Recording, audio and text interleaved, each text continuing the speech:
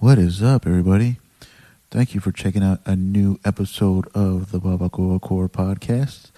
I am your host, Patrick C. Huerta. Thank you for checking out the podcast. Welcome back. If this is not your first time listening to the Babacoa Core podcast, do me a favor.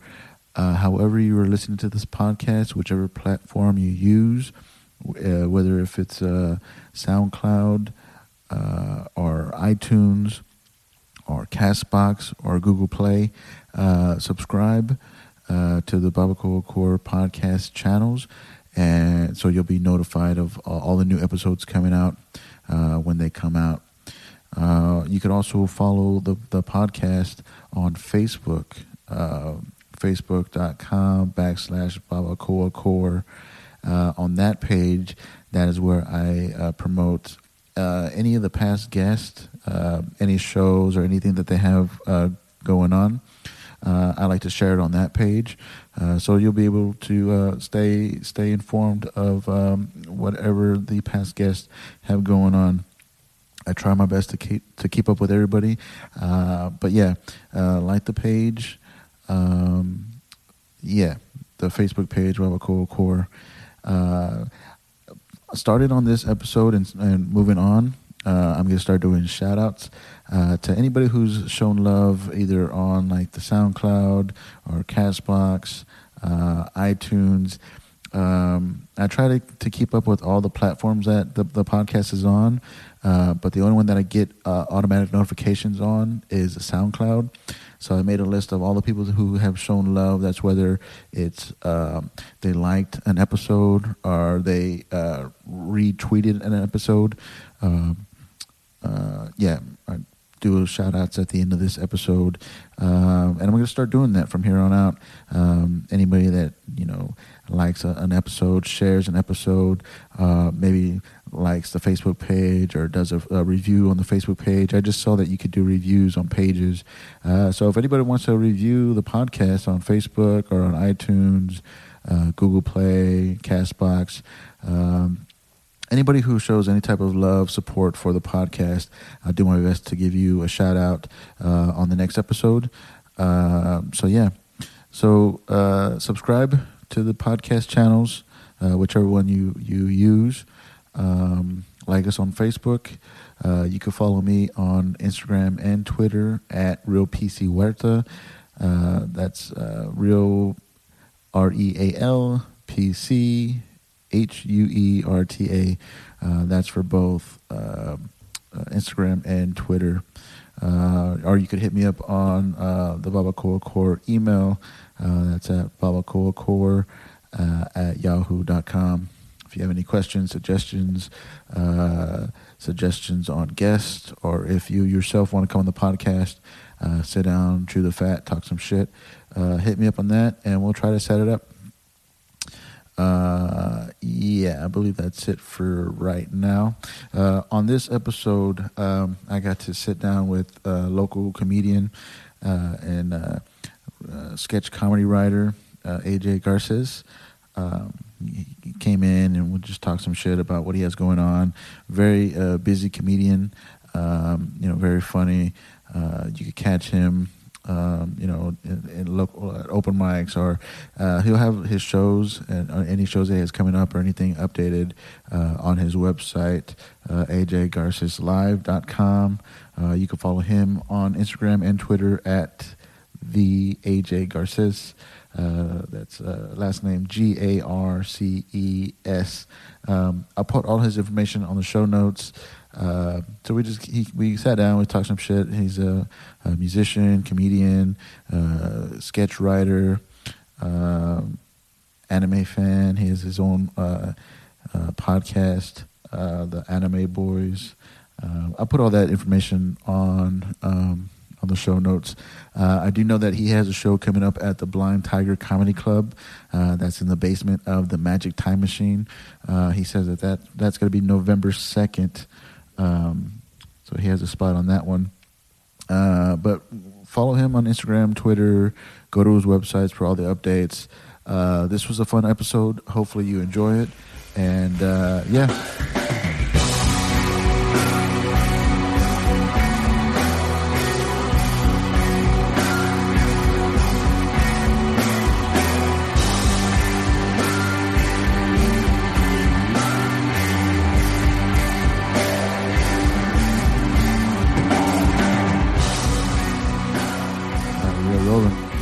What is up, everybody? Thanks for checking out a new episode of the Babacoa Core podcast. On today's show, I'm sitting down with local comedian AJ Garces. How's it going? What's up, man? Oh, Thanks for coming in. you're welcome. How are you? Good. How's your week going? It's okay. Busy week as always, man. Yeah? Yeah, and I hate rain. I hate rain. It sucks, right? And nobody knows how to drive in that shit. No, okay. So I mean, I have PTSD because I like lost my previous vehicle in the Labor Day floods. You lost it? Like, what do you mean? I drove. I couldn't see where I was going, and I drove straight into like a high water crossing. Oh, no shit? Yeah, and so the car like completely flooded, and I had to like go out my window. I was on my roof for like an hour and a half. It was crazy. You had to get a rescue team out there? Yeah, it was nuts. What the fuck? Yeah. I hear that because like they're always warning you, like, don't do it. We're gonna bill you for it. Oh no! So what's crazy is that after they did it, yeah, they were trying to bill me for it, but the firefighters that came went to my high school, and they knew me. Oh no shit! And so they just dropped me off and were like, "We're not going to say anything about this." And I was like, "Okay, cool, thanks, guys." Did you recognize them? Or Yeah. As soon as I got in the vehicle, they were just like, "Oh, hey, what's up, Garces? Like, how's it going?" And I was like, "Not great." I was like, "My car is just like floating that way." Oh fuck, man. Yeah, so it's great. So now every time I drive in the rain, there's just like this little hint of like, don't drown. Fuck. It's crazy. That sucks. Yeah, that scares me, dude. Like the high water shit. Like I used to live out there by the quarry and shit. Yeah. It always gets fucked up. Always gets fucked up really over there. But yeah, man, I've never like driven through a flood. You see that shit, you're like, oh, you fucking assholes! Like, don't drown, drive around or some shit. But you were one of those guys. No, yeah, I was one of those assholes. Was that before they made a saying of it? No, the saying was pretty. But that's the thing. Is that you were aware of the saying. I was very aware of this saying. It's like, and I'm not a dumb guy at all, but I do dumb shit all the time. You know, like I just do stuff that constantly baffles my own self. Then I'm just like, whatever. I don't. I'm like this is something I would do. You like when you're under the influence, you do dumb shit. Or sober? I mean, I think anybody does dumb shit under the influence. Oh yeah, that's the only time I do dumb shit. I think. Well, no, that's not true. I mean, I do sober dumb stuff. Like it's like things. It's just like, oh, look, there's $1 on the ground, and I'll like go pick up the $1, and I'll like knock my door in and look, and my keys are now locked in my vehicle, and I'm just like, shit. all because I wanted that $1. Yeah. And then like the $1 blows away, and I'm just like, oh, no, I don't have the $1. Like that kind of stuff, you know. It's just weird little things, you know, like leave my wallet in the fridge. In the fridge? How do you get the wallet in the fridge? Because I do this thing where I will sleep till the last possible second that I can, and then I will just get ready as fast as possible, like no prep, whatever. Yeah. And I'll go and I'll grab stuff out of my fridge. But while I'm grabbing things out of my fridge, I have my wallet, my keys, my phone, and like everything I need for the day in my hands at the same time. Yeah. So I'll just kind of like fumble in there. Yeah. And then I'll get in my car and realize that like, oh, my coffee is here, my keys are here, my phone's in my pocket. Like, where's my wallet? Yeah. And then I won't be able to find it for like 5 days until I go to the fridge and get something else. Dang, man. You got to slow down. I know. You got to slow down, man. It's that fast-paced lifestyle. That's cool, man. Live fast, die stupid. Or die fast because you're stupid. Oh, yeah. Die fast. Yeah, faster than I'm already dying, but, you know. Yeah. So cool, man. So I've seen you around, like you're a local comedian. I've seen you at the open mics, at the shows and shit. How'd you get started in comedy? So comedy was kind of an interesting start for me. I originally started just writing sketch comedy with my best friend from high school. And amidst writing all this sketch comedy, he told me, he was like, well, we always watch stand-up specials. You know, that was the thing we love to do. Yeah. So he told me, he's like, you know, you should try stand-up. Like, he's like, maybe you'll like it. He's like, if anything, it'll make you a better writer. Yeah. You know, he's like, because most of these writers, you know, they do stand-up also. And so I remember going up and trying stand-up the first time. And I was supposed to do 5 minutes, and I did about 1.5 minutes. Damn. I had 5 minutes of material, but I was so nervous, I burned through it so quickly. In 1 minute? In like 1.5 minutes. I was just like, you know what's weird? Birds are weird. You know what else is weird about birds? And then I had all my material was gone. And for the last half of it, I was just like, but I loved it. Yeah. I loved every second of it. What was your first time going up? I went up at, I think it was, I remember it was in March, and I think it was at Laugh Out Loud. Laugh Out Loud was your first time? Yeah, Laugh Out Loud was my first time. Oh, shit, man. Yeah. Yeah, usually, like, people say that to, like, people don't know, like, to start other places and stuff. Well, yeah, because I didn't know of any. Well, because I had been to Laugh Out Loud before, and I didn't know any other mics. Oh, yeah. And so I tried it, and then I mean, I've been to a couple times after that and done better. Yeah. You know, and I don't remember what set it was. I actually did a set there that killed. Like, it was a great set, and it's one of the sets I have posted on YouTube. Mm-hmm. And somebody there just like told me, they're like, I didn't like that. I didn't like what you just did up there. What do you mean, like what you were talking about? Like what I was talking about. Oh, yeah. As I did a bit about how because I don't fight people, instead of fighting, I just pretend that I'm really gay. Like really overly, because nobody wants to, nobody wants to beat up like a flamboyantly gay person. Yeah. I mean, well, one, it's a hate crime, but yeah. But that's just what I do, and it's insensitive as hell of me, but I did. That was what I did. Like, was it a gay person that told you that they didn't like it? No, they just didn't like it. I just didn't like it. I'm trying to limit my shit talking. Yeah, I'm trying to limit it. Let's just say somebody that should have liked it did not like it. I don't perform there much anymore. Yeah, I went up there last night. LOL last night. It was okay. Yeah. It could have been better, but like I didn't go on till like 11. Yeah, that happens. They do the card thing or whatever. Yep. And it's not a problem. There were some good comics up there, but there was people up there that by the time their name got called up, they were drunk. Okay, yeah, that happens. So just way fucked up on whatever else. I mean, that's like the best excuse to like tell the worst material that you have. It's yeah. just like, hey, you're probably not gonna like what I'm about to do. Yeah, but like for somebody who's been waiting there for 2 hours, and 2+ you're actually hours, like prepping and I'm like, what the fuck, man? It's kind of disrespectful in a way, because you have a lot of hardworking comics that have really tried to put good material together, and this is the time that they have to go up there and showcase that material, see if it works, see if it doesn't, and then you have these people that just come, they get drunk, and then they just do whatever. I've had people on mics or in like even shows that are just like, oh, I can stand-up comedy, I can do it. Oh, I've had 9 beers, and then they go up there, and people are like laugh because they're drunk, but it's like they laugh at their antics, not at their jokes. At the jokes. They don't even have jokes. Like, they're pretty much just laughing at them, which could be their comedy.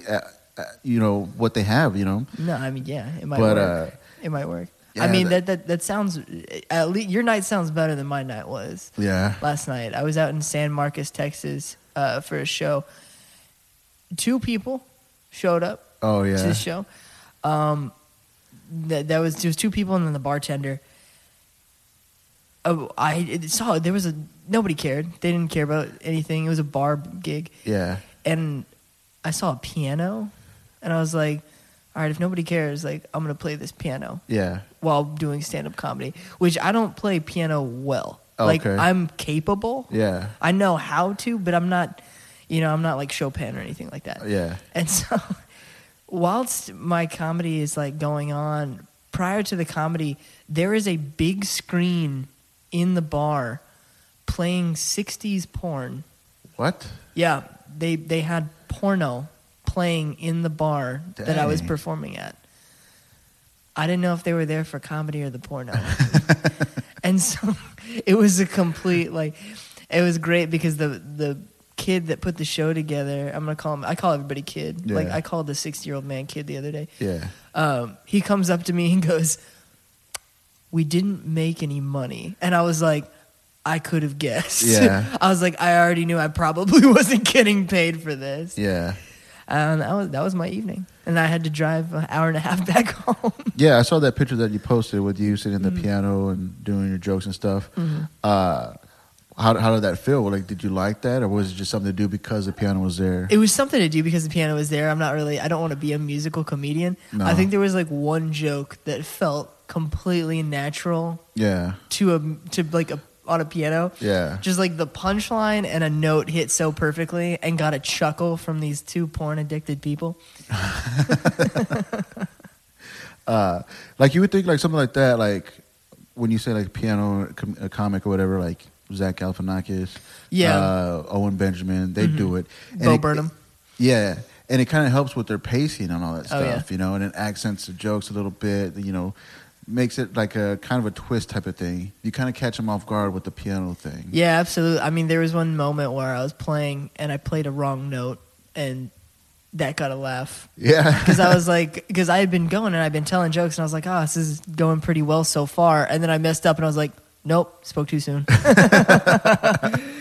I know it was interesting. I'd never... It was completely improv on the fly, and I had my material next to me, and I just tried to fit the cadence of those jokes into the material, like into the tune that I was playing, which I didn't know what I was playing. Yeah, you never practiced that before. No, I'd never done that. I had like 4 notes that I was just cycling back and forth in between. It was interesting. Yeah. So did you take advantage of that? Like the 2 people there to like try new material, or like, or are you just like, oh yeah, you just gave up? You're like, fuck it, I'm just gonna do whatever. No. I mean, the two people that were there, like it was what it was, and then I had a couple friends with me too, so they enjoyed my material. Yeah, and it's always nice to have friends with you because I mean, even if there's nobody at your show, it's kind of just like, hey guys, let me listen to my new stuff. Tell me if you like it, and they'll be honest if they don't like it or not. Would you consider that one of your worst gigs as a comic? Worst gigs as a comic. No, I feel like I'm too early in the game to. I mean, so far that was pretty bad.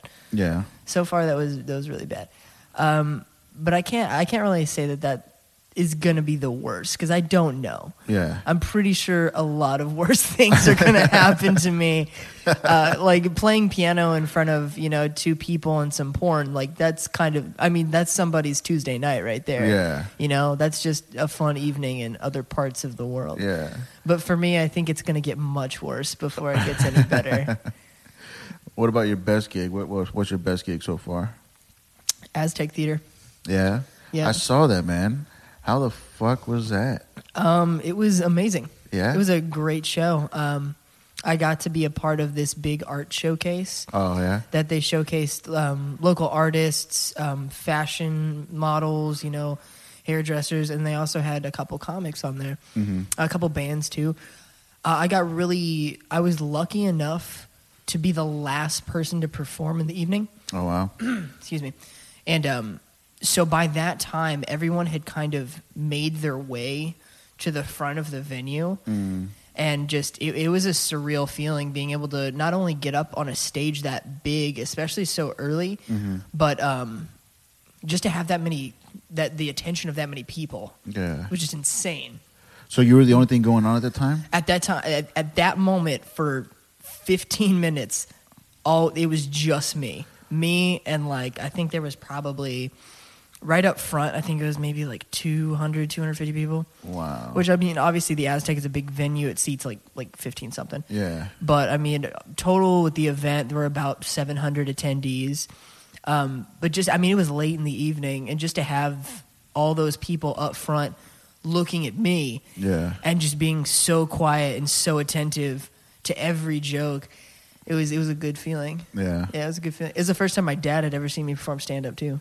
Oh, that's crazy. Yeah, he had never seen me do stand-up comedy, and he was right up front, too. Oh, yeah? Yeah. Where you just, zoomed in on him and shit? There was one moment where I saw him, and I thought, I have so much material on you, sir. I was like, I could light you up in front of all these people. I was like, but I'm not. I was like, but I'm a bigger man. I'm not going to do it.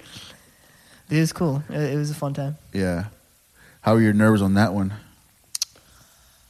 It was a lot of nerves, actually. Yeah. I mean, what's weird, though, for me is I get more nerves performing in front of, 8 people than I would in front of 800 people.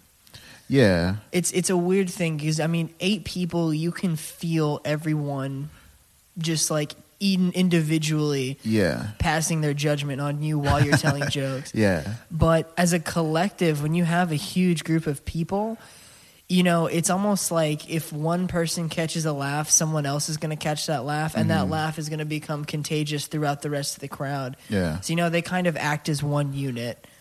You know, and when you have that many people, you know, someone's bound to do something. Yeah. You know, it's just, it's easier for me. You know, I don't have to make direct eye contact with one person. I can kind of just give it to this group. You know, it's way easier. Yeah. It's way easier. Do you ever try to make eye contact with people, or do you always just look through them, look beyond them? At the Aztec, I actually made eye contact with one woman right up front, and she just had her arms crossed and was just this scowling face. Really? And at one of my jokes, I don't remember which joke it was, and I just looked at her and I went, "Ma'am, are you uncomfortable?" And she goes, "No." And then I just like showed her my crotch, and I was just like, "Are you uncomfortable now?" And like it got a laugh, and then I get off stage, and you know, like everybody applauded, and I get off stage, and my best friend looks at me, he goes, "I think you just #MeToo'd that woman in the front."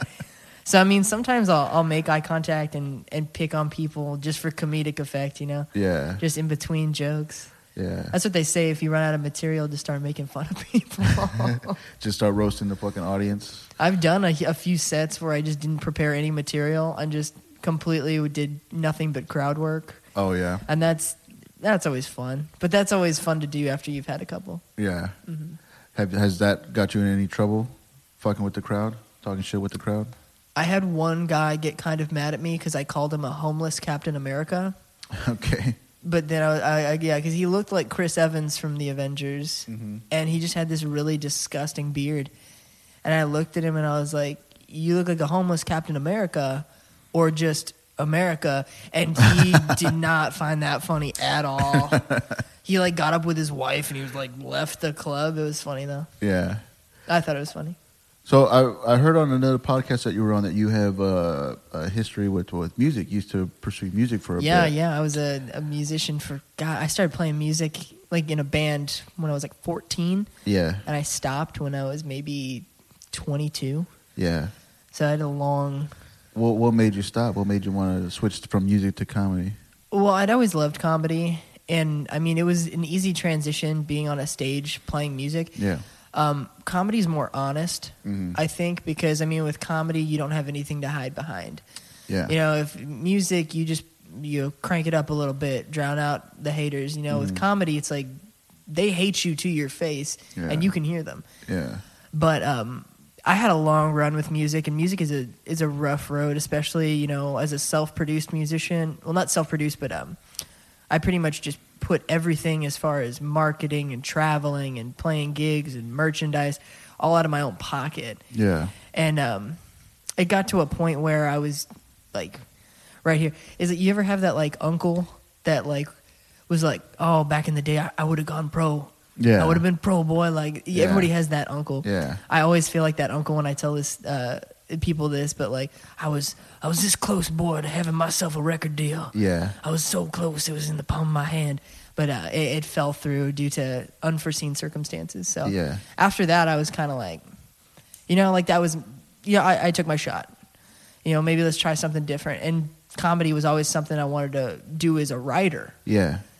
Even before I found stand-up. So stand-up's totally new to me. So were you doing it with bands, or did you have your own solo project? Or? So I was in a few bands, and then I did my own solo project for about 3 years. Yeah. And that's the one that was right there, and then... Yeah. So just with that falling out, that's what made it seem like, okay, I needed to do something else, or was it just like the stress of it, like just the music itself, music business itself? I mean, music business itself is it's a crazy game. I mean, the stress of it was huge. I was traveling a lot, putting a lot of miles on my car, just lugging gear, and that's the thing is like you got to pay so much money to market your tours, and you know I would go out on tour, and you know 8 people would show up to a show. Yeah, I just spent all this money, and it was just crazy. It didn't seem like, you know, if you're $36,000 deep into a business and you have yet to make any profit yet. Yeah. You know, it's kind of like, maybe I should do something else. Yeah. And I didn't go to comedy immediately after that. After that, I was like, I'm going to be a corporate stick. I was like, I'm gonna wear suits every single day to work, and I got a big boy job. Yeah. And then I lost my big boy job. How long were you at the big boy job? I was at the big boy job for 5 years. Yeah. I only lost the big boy job recently. But I mean, because it was comedy. Comedy took over. Wow, you're already making sacrifices like that with the comedy? Absolutely. How old are you? You mind me asking? 25. 25? You've done a lot, man, in 25 years? In 25 years, I think I've been to I think there's only 2 states in the United States I've yet to travel to from playing music. I've done dates in Canada playing music. I mean, we're talking like getting up on stage and playing guitar in front of 3,500 people. Yeah. You know, that was the kind of thing I was doing for months and months and months and months. And so now I want to get back. I want to get back to doing that every single day, but as a comic. Yeah. That or being a writer. You still fuck with music? You still write anything? Well, besides pianos? Besides fucking with pianos and porno bars. Yeah. I'll fuck around with music. I mean, it's still enjoyable to play. You know, it's stress relieving sometimes. You just pick up a guitar and just play around with it a little bit. So let me ask you this: like, as a musician, because that's what I used to do before. Like, I used to play drums and stuff. I moved to Austin for a bit, tried it out there. Moved to Seattle for a bit, and did some tours up there. But like, it costs a lot of money. Yeah. You know. And it's so expensive up there. And then, you know, when I turned 30, I was like, oh, fuck it, you know, I'll just come back home and start my next life, whatever. But I do miss it. My problem was, too, is that, like, I have, a bunch of talented friends, musician friends, very talented and stuff, but it's just everybody's schedule is so fucked up. Yeah. You know? So I had to figure out something that I could do on my own, you know? Mm-hmm. But what I was trying to get into is, like, do you ever find yourself, you know, you found your comfort on stage as a musician. Do you ever find yourself trying to make that connection between the comfort that you were as a musician to the comfort that you are as a comedian? Does that make sense? It's the same comfort. It really is. That was the one thing that a lot of people, a lot of tenured comedians told me when I first started. Yeah. Was that your stage presence is there. And because I didn't need to find it again. You know, I already had it. Yeah. You know, if you can go up and stick your tongue out and bang your head and play a guitar in front of 3,500 people, getting up in front of 8 people at a bar isn't going to be too difficult if you're just talking to them. Yeah. It was what really kind of falls back for me is I'm trying to put the same level of energy and the same level of originality that I get from my stage presence into the actual writing of my jokes. Okay. You know, so that's kind of where it was when I started. It was like my energy was here. If nobody can see this, but my hand is going up in the air. Yeah. My other hand is representing my level of comedy experience, which is lower hand. Okay. Lower hand, just for the listeners, too. And so that's what I really have been trying to do is just find that balance of, hey, his energy is great and his material is great. Yeah. Together, that just makes... So it's the same stage presence. Yeah. But, I mean, it's pretty cool that you lucked out. You know, you were already a front man, you know, the guitar, which is pretty much the center. So you already have, like, you already know how to handle an audience looking at you. Oh, absolutely. You know, pay attention, you know, all that stuff. So to bring that over to comedy, you know, you kind of got the leg up on that already. Oh, yeah, absolutely. So you got a very energetic show, so now you're just working on the writing and putting that together. It was kind of like, so I always kind of hated my parents for a long time because they stuck me in gymnastics when I was a little kid. Oh, yeah? Yeah, from, like, ages, like, 3 to, like, 5. Yeah. They made me... And it was funny because they would enroll me in the gymnastics classes, and it'd just be like me and like 5 other little girls. And I'd be like, Mom, I don't want to do this. Like, they're all wearing leotards. Like, I don't know what I'm doing. My mom's like, you're going to do it. And so I took these gymnastics classes. And after that, when I got into sports, I realized that I was way more athletic and way more like flexible with like being like with this athleticism. You know, I'd bounce back quicker. I'd be a little faster than everybody else. And then I was like, oh, like, why is that? And they were like, oh, it's because you took gymnastics. Like, you're able. And I was just, so that's kind of how it is, you know? Like, how are you so comfortable on stage? Like, oh, well, I used to be a musician, so. Oh, okay. Yeah, that makes a lot of sense. So what sports were you playing? I remember when I was 5. I mean, obviously, I feel like every 5-year-old plays t-ball. T-ball, yeah. Yeah, and I mean, I didn't understand the bases. That was the one part. Like, I understood hit the ball, but then like once you hit the ball, I was like, what's the next step? Like, I never got that far in the development process. So I remember one game I just ran at the pitcher because he had the ball. Like, I hit it to him and he picked it up, and I was like, I'm gonna go get the ball from him. Yeah. And so I just. But then from like 5, I was doing t-ball. Ages 6 and 7, I played like basketball, and it was always like YMCA kind of stuff. Yeah. I played soccer for, God, almost up until I was in college. Yeah. Yeah, I played soccer for a really long time. I did like varsity tennis in high school and stuff like that. See, those sports look like they would like need kind of a gymnastics background on that stuff. Yeah, kind of. You have to be a little more agile. Quickly. You got to be pretty quick. And so I always kind of thanked my parents after that for putting me into dainty gymnastics when I was younger. Yeah. Do you still gymnastics? Do I still gymnastics? No, I don't. I feel like age is kind of taking its toll as far as gymnastics goes. Yeah. I think I can still do a handstand and like walk on. I used to do that at parties when I was in high school. I used to like walk on my hands. Oh yeah. I was always the party trick guy. That was me. Like I was the guy that like the girls would watch him because I was like, oh, who's doing a headstand on the table like while drinking beer? It's like, oh no, it's that guy. Yeah. Yeah. Here he goes again. Here he goes again with his goddamn party tricks. No, yeah, because I can spin a basketball on my finger. And I milked that party trick for fucking ever. Yeah. Yeah. Oh man, I was trying to keep it clean and I dropped an F-bomb. That's what you do. It's all right. I've been cussing this whole time, I think. I know. I don't even notice it sometimes. Yeah, I didn't notice it right there either, but I try hard not to, and I feel like that's when it's just on the tip of my tongue, just like, come on, buddy, let me out. Yeah. So your material is pretty clean then, huh? You try not to... Nope. Nope? Nope. So just on the podcast, you're just trying not to cuss? I've been just trying to do it in general, just like live a better life, but it's not working. But it's not a bad life. Cussing doesn't make you bad, I don't think. No. Cussing makes it... Well, don't get me wrong. I've done clean sets. I can do clean sets. If you told me, hey, go up and do 10 minutes clean, I can do 10 minutes clean, no problem. Yeah. It feels so much more natural when you cuss. And I guess like some people think like, oh, that's the easy way out to get a laugh is by cussing. Yeah. But I mean, it's part of the game, you know. I feel like it's personal preference. And you can kind of like read the crowd, you know. Where are you? Who are you performing for? Like, it is what it is. You don't want to be too aggressive. It's a good exercise too, like to make sure that you're not too loose, that you stay focused. You know, you're avoiding the 7 words that you can't say. Yeah. You know, it's exercise type of thing. Like avoid the 7 words and like avoid the topics you don't want to talk about. I mean, like that set that I did at Laugh Out Loud, which is on YouTube.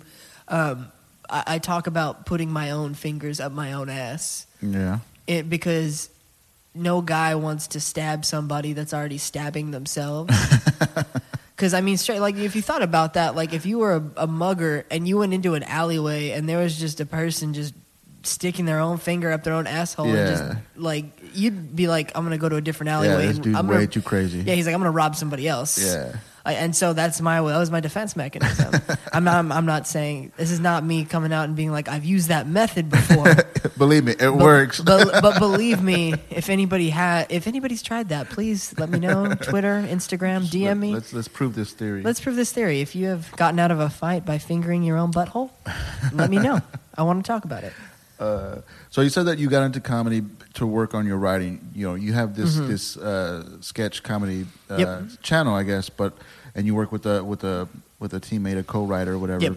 And that's at Zero and Sidekick. Yep. So Zero and Sidekick, we were started as a sketch comedy duo and have kind of almost evolved into like a one-stop shop for comedy. Mm-hmm. You know, we've helped a couple of comedians develop their brand. Mm-hmm. You know, I went to school for music business, and so I kind of got a lot of insight on how to market myself. Yeah. You know, so I took all that knowledge from music and was just like apply it to something different, comedy. Yeah.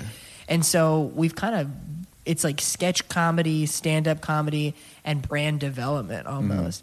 So I mean, and it's really cool. I love when people come up to me and they're like, "Hey, you know, how do I get more followers on this?" Or like, what do I have to do to make my, you know, website or my YouTube channel look more professional? Mm-hmm. And I mean, these are just like one-off questions, but I mean, it's cool that people will notice, you know, how clean and how professional everything will look. As I mean, that's the same thing with music. You know, if you got to look clean and professional to be a player in the industry, no one's going to take you seriously. Yeah. Now that you mentioned that, I mean, I've noticed because I follow you on Instagram and stuff, and you do your month posters or your flyers for shows and stuff. You know, that's like a punk rock type of like promoting type of sense. You know, a lot of comedians don't do that. Why do you think that is? Like people don't put the time into promoting, and they just say, "Oh, it's just another show." You know what I mean? A lot of people have this like common misconception that, you know, if you're good, you're going to get somewhere.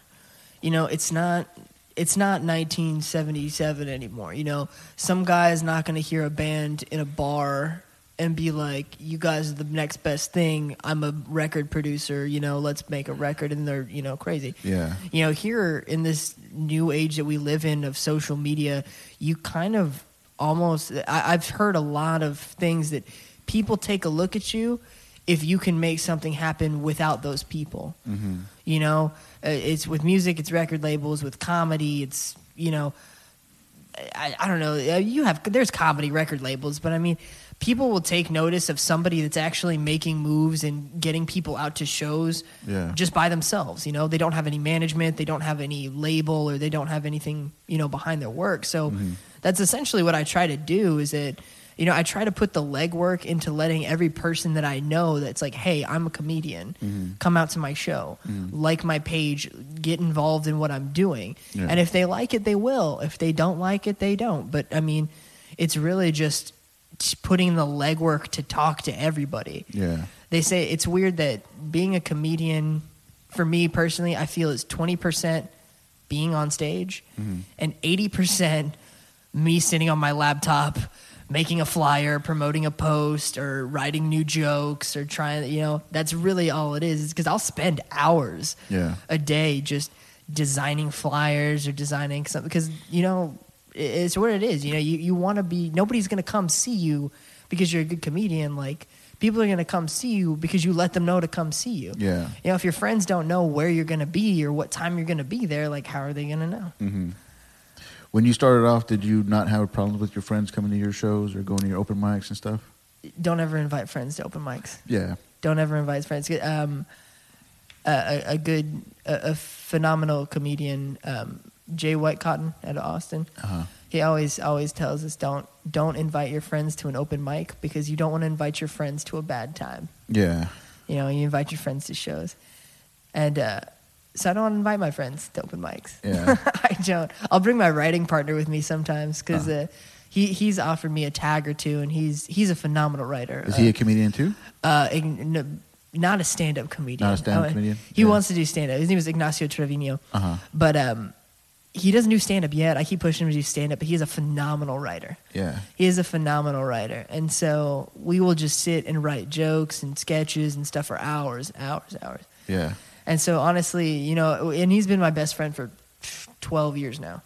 So, I mean, there's a lot of times where I'll only run material by him sometimes, and then take it to an open mic, or then take it somewhere else.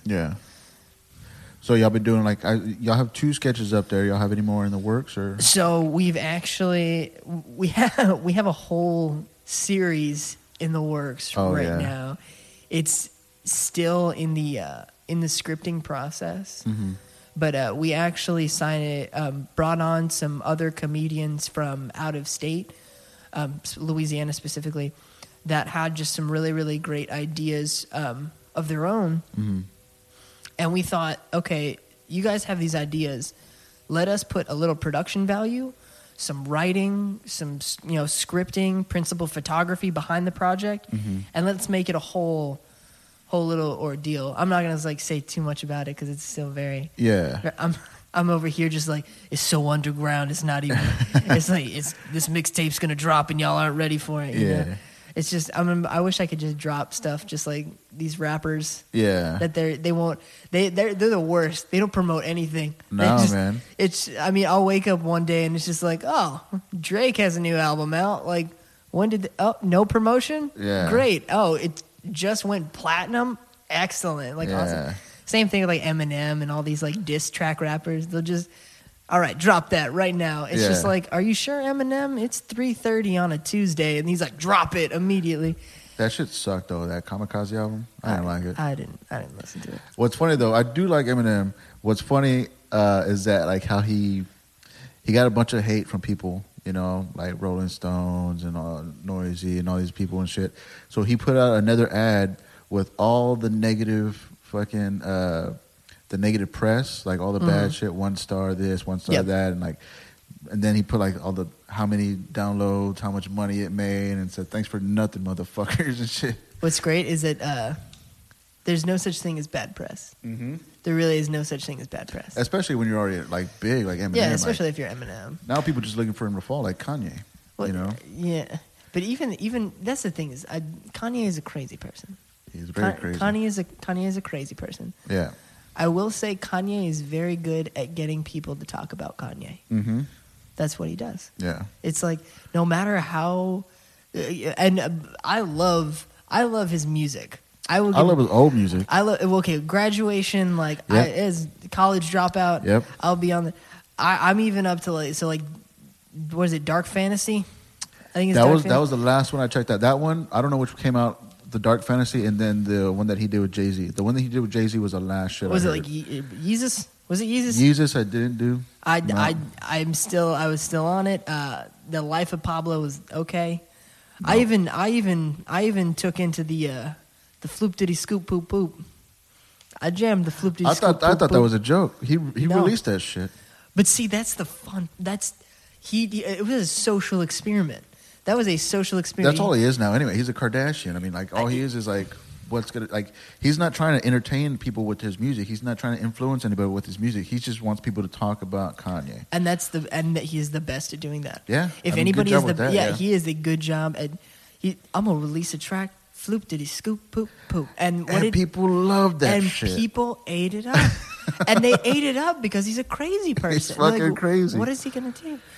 Oh man, where do we go? But yeah, Zero and Sidekick. Yeah, I'm sorry. I don't. No, you're good. You're good. We got the fuck out of that. Yeah, you go down the Kanye like wormhole. You're not gonna get out for a while. Yeah. But so you got more in the works with that? Yeah. We're working on an 8-part series. That's gonna be. Hopefully, we can start principal photography, and I want to say like February. Yeah. You know, it's a long-winded process. You know, we're not really making something to look for immediate gratification. Mm-hmm. We're not looking to boost the likes or find any kind of solace in people going, "Hey, you guys are working now." It's like we know we're working. Mm-hmm. Once we make it, and once it's good enough for us to show you, then we'll put it out. Yeah. So it's been kind of slow on the social media train, but it's only because like we're just gonna make something good. Does that bug you? Like going back to like people releasing stuff prematurely or whatever. Mm-hmm. Like you knowing that you have this that you've been working on for months, you know, but nobody knows what's going on and shit. Like, does that bother you, or you just bugs the shit out of me? Yeah, it does, right? It bugs the shit out of me. I'm a goddamn egomaniac. Yeah, I really am. I've told this to multiple people that. I feel like if I'm not putting something on social media that is reflective of what I'm doing right now, that people aren't going to care, that I'm going to feel irrelevant, that no one's going to be like, oh, you know, what's AJ doing? Oh, he's not doing anything. He's probably, and it's the same thing with stand-up. You know, like Zero and Sidekick is working on all these projects, and you know, my voice just cracked like a goddamn 13-year-old. I didn't go through puberty correctly. There was some stipulation in the, like I do this thing when I meet people that I don't want them to hear what my actual voice sounds like. Because this is my actual voice right here. Yeah. So I'll meet them and be like, hey, what's up? What's going on, bro? Yeah. And I'll bring it down right here. I'm like, hey, how's it going? How's it going? Yeah, I always go low voice when I meet somebody. Yeah, like it's kind of intimidating. But then they hear me and I'm just like, can I have another spring water, please? And it's terrible. I caught you talking. I caught you talking, motherfucker. And I'm just like, oh, I'm exposed. And then I can't be friends with them anymore. But no, I'm a goddamn egomaniac. I feel like if I don't constantly post something that has substance in it, that people are going to think, oh, I'm irrelevant, or it's going to fall down. And so it's the same thing with stand-up, that I've been working on this like one-man show kind of for, you know, it's about 40 minutes of stand-up for probably like 2 months now. And I mean, 2 months isn't a lot, but I'm still trying to work out exactly where I want the story to go. because I want to make something that's not just comedy, but it's also profound. It's also profound to the people who listen to it. You know, that the people that go in, they're like, "Oh, I'm here for an experience. I'm not here to. I'm here to laugh." But when they leave, I want them to be like, "Oh, wow, that actually, you know, I can take something away from that." And it's shitty. It's shitty just kind of being like, "Oh, I'm doing a show here, doing a show there." I would really love to just not do shows for a while, for a long time, and just sit down and actually write something that when I put it out, people would be like, "Oh shit, he's been working on that." Yeah. Yeah. Like not do shows? Like not do stand-up shows. Not do open mics, not do stand-up shows, and just lock myself in a room and write for like 3 months. So you do most of your writing, you don't do it on the stage, you do it like pen and paper stuff? Like no, pen and paper, restaurant stationery, my phone. I'm always writing stuff on my phone. I'll scribble in the back of books that I'm reading. Like if you go into any of my books that I have in my house, like there's just jokes and manic notes scrambled all in between the pages. Because if I think of something, I got to put it down immediately. Like if I thought of something right now, I would reach over this table, steal your notebook, and just start scribbling. Yeah. Yeah, but I'm not trying to write jokes right now. That's fine. But you would actually do that, like just not hit the stage, not hit a mic, not do anything, just to write, focus on a 40-minute thing? Just to focus on a 40-minute thing. I mean, with stand-up, it's you got to go out there and you got to, like cut your teeth on it. The more time you go up, the better you get it as a comedian. Yeah. But it's just, I feel that maybe taking the time to actually write jokes that mean something to me, that are genuine in the writing and genuine in like how they're presented to an audience, I would feel better about that. But I mean, like I said, I'm a goddamn egomaniac. I take that stage. I need that stage. I take whatever mic gets thrown at me, and I hate that about myself. I love it, and I also hate it. Yeah, it's the best and worst thing in the world to be like that. But you said you started in March, this March, and so you're already looking like to do 40 minutes, like record and all that stuff. Oh yeah, absolutely. Man, like well, just because I've done 30 minutes, and I mean I've done out of 30 minutes, I would say 15 of those minutes was solid. Yeah, 15 of those minutes a little sloppy, but with I'm just gonna start spitting on your microphone. It's the rest of the podcast is just gonna be me going like a fucking child. It's just a thing is that the more I do jokes, the more I think like you can write something better than this. Yeah, like you are better than this. Not like I'm too good for stand up, but it's like I want to write material that means something to somebody else. It makes them laugh, but it's also like, oh shit, like that was pretty real. Yeah.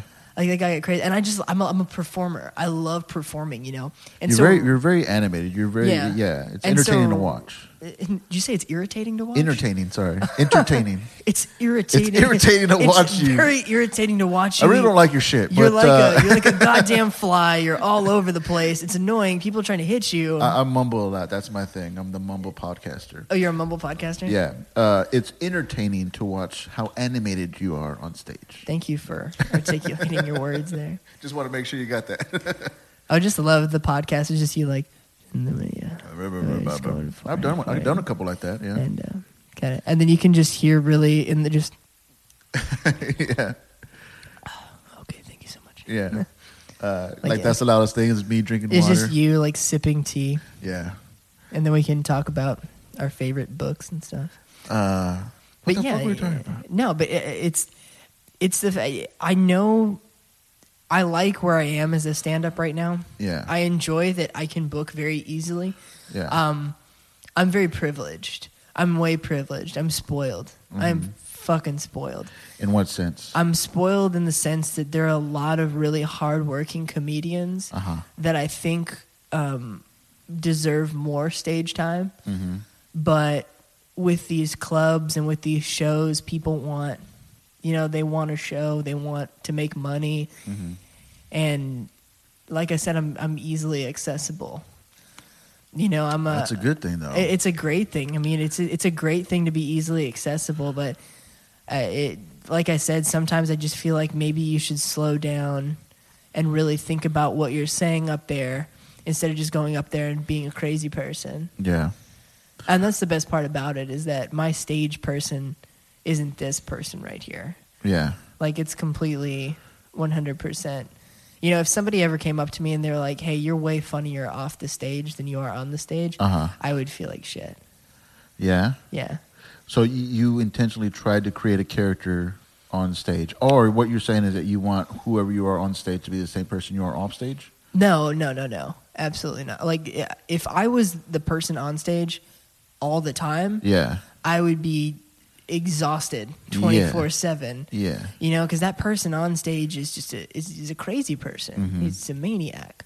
And that's where I want to leave that person. You know, I don't, like I said, I don't want to be funny. You know, I'll be funny, you know. It's fun to be genuinely funny as a person.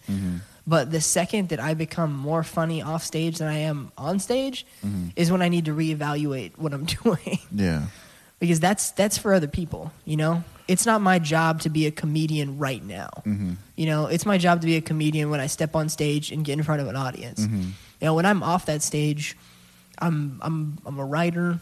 I'm me. I'm play with my dog. You don't always have to be on. I don't always have. Yeah, because when I step off, like, that switch goes off and that's it. You know, and I've had people. They'll be like, "Oh, it's that one joke that you do. Can you do the joke?" And I'm like, I'll tell them the premise of the joke. I'll be like, "Oh, are you talking about the one that I do that's like this?" And they're like, "Oh, yeah, that one." And I'm like, "Yeah, that's it. There you go. That's it." You know, I was like, I'm not gonna. Or people will tell me. I love it when girls, "Oh, you're a comedian? Tell me a joke." I'm like, "Are you gonna pay me?" I have one free joke that I always give, and it's a joke that I heard from a local record producer. He's a phenomenal record producer. There's 2 peanuts in an alley.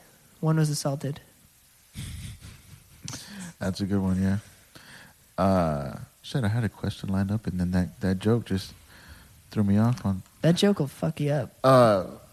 So you're saying that you're trying to come up, like, you're trying to not only just be funny, but try to give, like, a story or, like, a life lesson, or just give somebody, like, a aha moment type of thing. Yeah, kind of, because I feel like there's been a lot of moments in my life, especially recently, that I've learned so much that I can pass it on through comedy. Now, there are funny stories, but, you know, I feel like that's more where I would want to take my stand-up. It's just beyond jokes a little bit. Yeah. Do you have any, like, a certain comedian that influenced you, like, to be that kind of way? Because there's all different types of genres of comedians, I guess. You know, and, like, so do you have one that you not are influenced by, I guess? I knew you were going to bring that up. Mike Birbiglia. Yeah. If you listen to Mike Birbiglia, he's a phenomenal comedian. He's a phenomenal storyteller. Yeah. And I've always enjoyed the way his comedy will come full circle. He'll start at one specific point, and then he will completely go crazy, tell all these jokes, and he will end at that same point that he started. But you take away so much from it. I got really heavily into Mike Birbiglia around the time that my mom died. And so his comedy kind of brought a little bit of light to my life at the time. And after that, I was just completely, I would say like enamored with this style of, like, I mean, don't get me wrong, I would never want to duplicate anybody's style, but he just made me think about comedy as something more than just ha ha ha. You know, it can be so much more. You just have to think about it from a different perspective. You know, look at the joke a little bit harder. Like, why is this joke so funny? You know, how does this joke apply to my life? Especially with stories, you know, especially with, like, my car, like, flooding. Is I remember this specific thought that I had whilst my car was sinking into these floodwaters and I'm sitting on top of it. It's pouring down rain, just beating down rain. And I was like, this is funny. I was like, this is funny. I don't know how. Yeah. But it's funny. Yeah. And I knew immediately. I was like, my first thought whenever that was happening was, I can't die today. Because if I die, I'm not going to be able to talk about this on stage. and everyone's gonna just be like, "Oh God, he drowned!" Like, it's gonna be crappy. They won't find the humor in it. They won't find the humor, and I'm like, no one's gonna know how funny this really is if I die right now. Yeah, like the funny will die with me, and so I need to live, and I need to find the funny. Yeah, because I've had just the most insane year of just horrible, tragic accidents happen to me. Yeah, you're talking to somebody that faces near death pretty often, more than normal people. Really?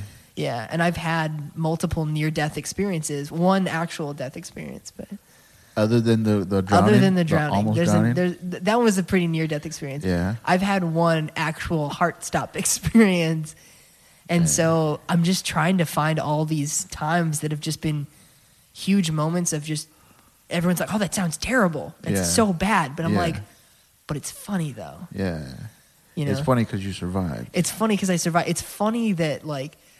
I always kind of joke with my friends that because I have like 27% airflow in my lungs, so I've never taken a full breath of air at 100%.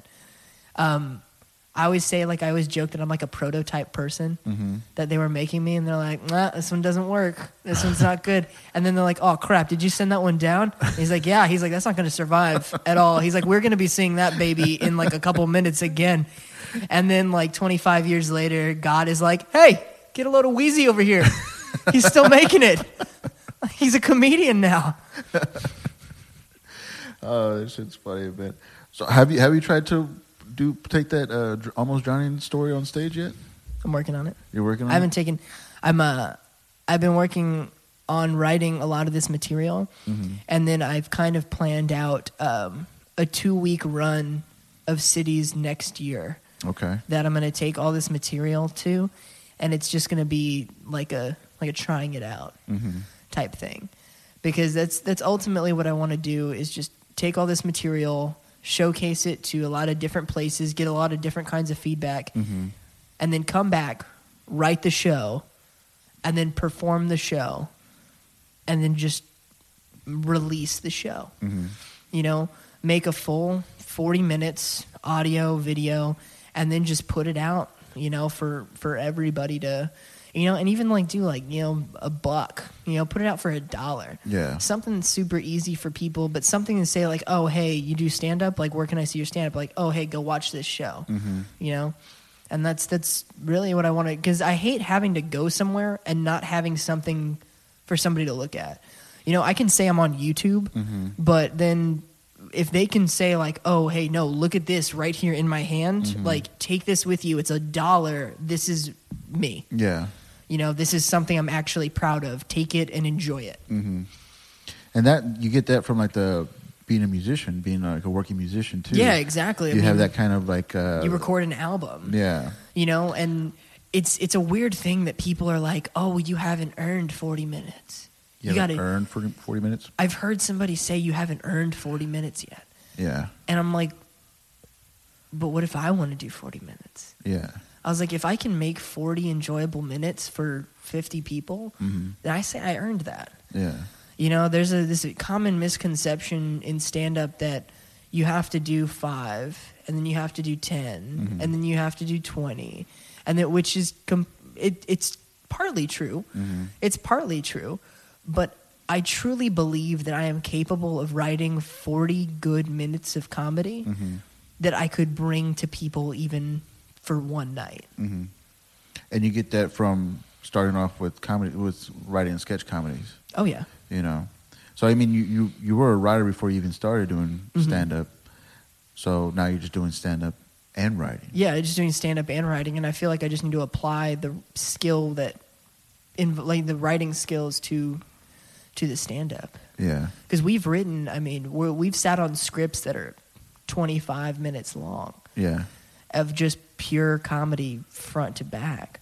And I'm like, which I'm telling you, we have piles and piles and piles of stuff that we want to work on with Zero and Sidekick. It's just, there's so much we have to find the time. Yeah. We both work jobs, and he works at a college, and I work for a healthcare company.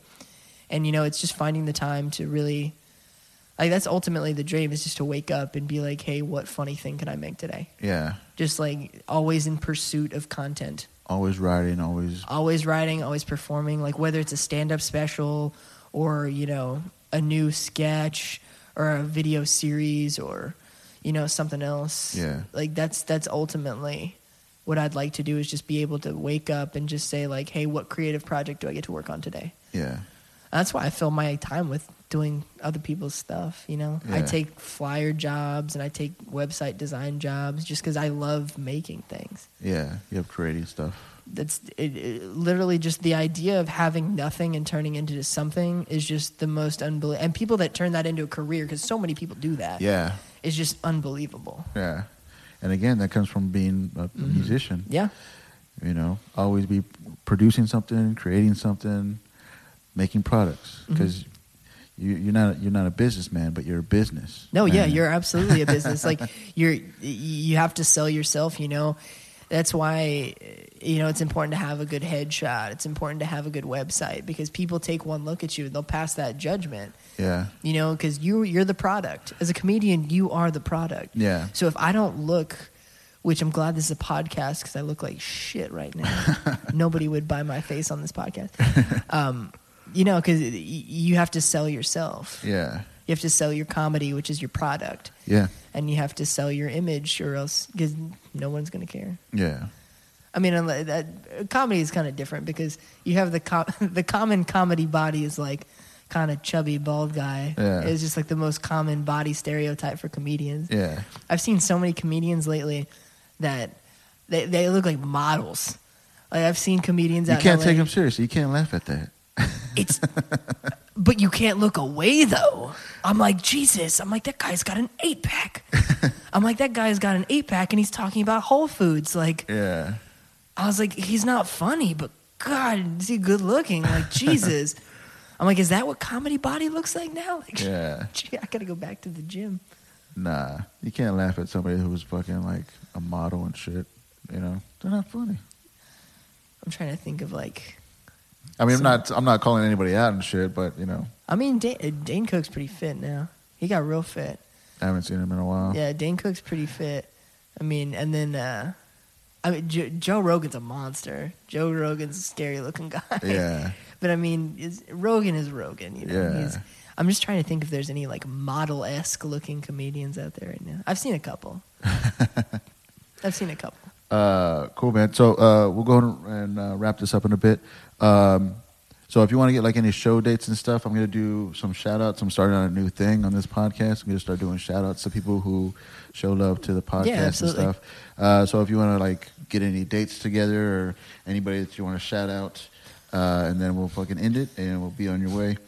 So yeah, I'm going to start doing shout outs to people who's been showing love on the SoundCloud page. You could also do, follow us on Facebook Babacoa Core. On that page, I'll be promoting all the past guest stuff, what they have going on, any shows. So from SoundCloud, I just wanted to give shout outs to Lisa, Reina Cortez, Jessica Hernandez, Ray, Victoria Poole, Jesse Arnold, Amy Putt, Lori, Maxine Betts, Heather, Joyce Jackson, Jennifer, Sharon Webster, Yolanda, Christine, Nicole Hackney, Sabrina Pugsley, Peggy Shook, Mary Stram, Angel Baeza, Karen Hodges, Eva Drake, and of course, shout out to Ugly Head, who lets me use the intro and outro music on this podcast. AJ, do you have anybody that you want to give shout out to, or any show promotions, anything that you want to plug? Yeah, of course. So I will be at the Vault Social Club. Yeah, the Vault Social Club on Friday, October the 26th. It shows at 7 p.m. I'll also be at the Blind Tiger on November 2nd with the very funny Benjamin Moore. So come out to those shows. Please go ahead and follow me on Instagram and Twitter at the AJ Garces. Shout out to all of my Blind Tiger family. peeps in the. I feel like, I don't know. I would just shout it. It feels like weird. Like I wish I had like a 40 and just be like pouring one out for the homies. Out for the homies. For all the homies. Much respect. Shouts. Shout out to all the members of A Tribe Called Quest. They've been my playlist lately. So there you go. Shout out to those dudes. And the AJ Garces Live. Is that? Your website? So visit me on ajgarceslive.com. You can find everything me. Everything gets updated pretty frequently on that? Literally gets updated the second I find out new stuff. Awesome, man. Well, this is fun, man. Thanks for coming in. Yeah, absolutely. Thanks for having me. Talking some shit. We didn't touch on the anime stuff. What's the anime boys? What is that? Oh, man. So I co-host a podcast with my good friend Mitchell Pittman, who is based out of Los Angeles. And we host a podcast called the Anime Boys Podcast, which touches on movies and news anime culture. Yeah. It's interesting. It's a very, very crazy subculture that nobody believes that I'm a part of. Yeah. But I mean, it's nuts. It's crazy, amazing cartoons, and the fans of that podcast are unbelievable. Yeah. It's unbelievable how much attention these people give our podcast, and I love doing it. I do it every single week. We release every Wednesday, I think. No, Wednesday? Yeah, it's Wednesday. Every Wednesday. But yeah, it's we're sponsored by Funimation. That's a big dubbing studio out of Flower Bluff, Texas, which is kind of by Dallas. Okay, yeah. And that's where they bring all the Japanese cartoons and get the American voice actors to come in. And oh, wow. Yeah, so all the dudes that do the voices for Dragon Ball Z and other big animes like that, they all record up there. And so that company sponsored the podcast. So nice. Shout out all the nice people over at Funimation. It's amazing. It's amazing. We review different movies. We bring on different guests. We have some voice actors that are going to come on and do some guest spots. Yeah. Okay, so Dragon Ball Z I know of, but for a newbie to anime, what would you suggest? Newbie to anime. Well, what do you like? What do you like as far as movies go? I like action. Okay, you like action? Yeah. All right, so Attack on Titan is a good one. Attack on Titan. Write that down. It's pretty much this about these people that live in like a rural village, and these gigantic like people monster things called titans destroy these villages. And so it's about the tales of these scouts that go out and try to protect these villages from these like massive creatures. And it's full of blood and just like crazy sword swinging action. It's definitely for somebody that loves action stuff. And Dragon Ball Z, it's a pretty big anime staple right now. And I mean, that's the thing, is that anime has come into this like cross culture where even the cool kids like anime now. Yeah. Like back in the day, like when I was into it, when I first got into it, you were like, oh, nerd, geek, like and all this weird stuff. And now like I see dudes that were on the varsity football team at my school just be like, yo, I heard your podcast. Your podcast is dope. And I'm like, you didn't say that when I was stuffed in the locker. 14, right, man? That's the best thing. I run into so many people that gave me so much shit before, and they're just like, oh, dude, your comedy, your podcast. And I'm just like, why are you talking to me right now? You were a jerk before. Cool, man. Well, I'll check that one out. Thanks again for coming on. Best of luck on everything. Thanks so much. Yeah. Laters.